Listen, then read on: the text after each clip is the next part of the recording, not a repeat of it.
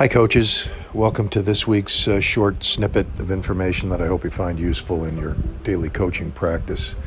I'm going to step out on a limb this week and say something that I think might raise a few eyebrows and be a little bit controversial, but I'm going to start off by saying that I think we do some things in our coach selection here in Singapore fundamentally wrong when it comes to identifying coaches for our youth coaches.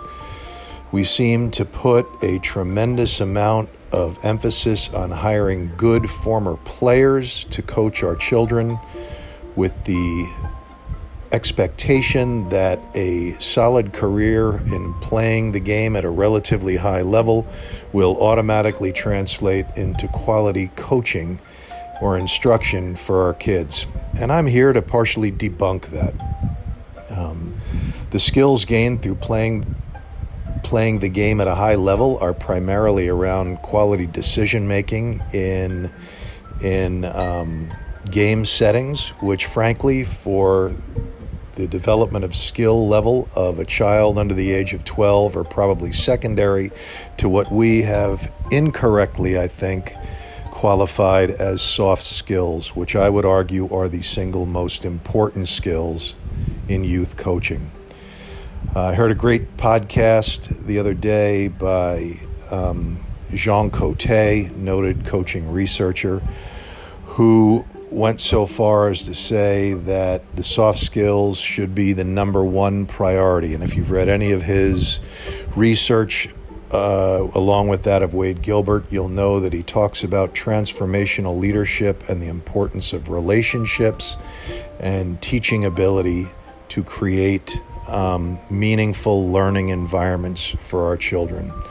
And quality playing experience doesn't necessarily translate to that. Interpersonal skills, empathy, the ability to teach are the most critical skills for a youth sport coach. Wade Gilbert was on a webinar that I think many of our coaches were on, that Sport New Zealand put on about 2 weeks ago.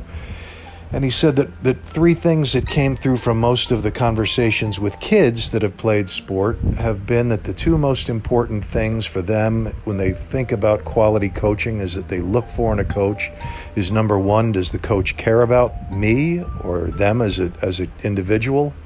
And can they trust them? It's really not about the skills. It's about the quality of the interpersonal relationship and a demonstrable ability by the coach to show that he cares about the kids. Frankly, the skills that we teach a 5 and 6 year old can be picked up off the internet. They're very easy to learn.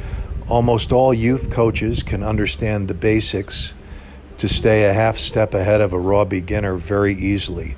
The things that take the most work is a dedicated and committed focus on improving your ability to relate to the kids and to become a better leader, instructor, caring individual, not focused on the technical and tactical aspects of the game. Those, in my opinion, are the easiest part of the youth coaching profession. The hardest part is developing the relationship that nurtures quality learning. Now, I know that's a little bit of a controversy here because we tend to think of our iconic former players as being the type of role models that we want. And I think there is a lot to be said for that because they provide an aspirational ability to young children to look at somebody and say, I want to be like them. But we need to recognize that it's not a direct correlation. We cannot assume that playing the game at a high level equates to a quality coaching experience for a child. The best coaches have tended to make, or the best players rather, have been shown at times to relate well with elite athletes, and I think that at the high performance level there is some say, but we have worlds and worlds of examples of the best coaches in the world in a variety of sport who were not the best quality players. In fact, there are concrete examples of some of the best coaches across multiple sports who never played the game at any kind of a high level besides youth sport. And yet, because of their ability to develop relationships with athletes and because of their commitment to being students of people and students of sport and students of relationships, have risen to be the top of the game. So I would ask all of you to sit back and pay most of your attention to what we have ironically and probably, I would say, catastrophically referred to as the soft skills of coaching.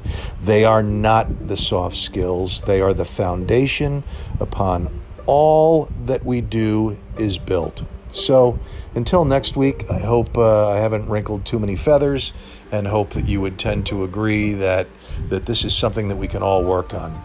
Thanks very much, and hope you have a great week.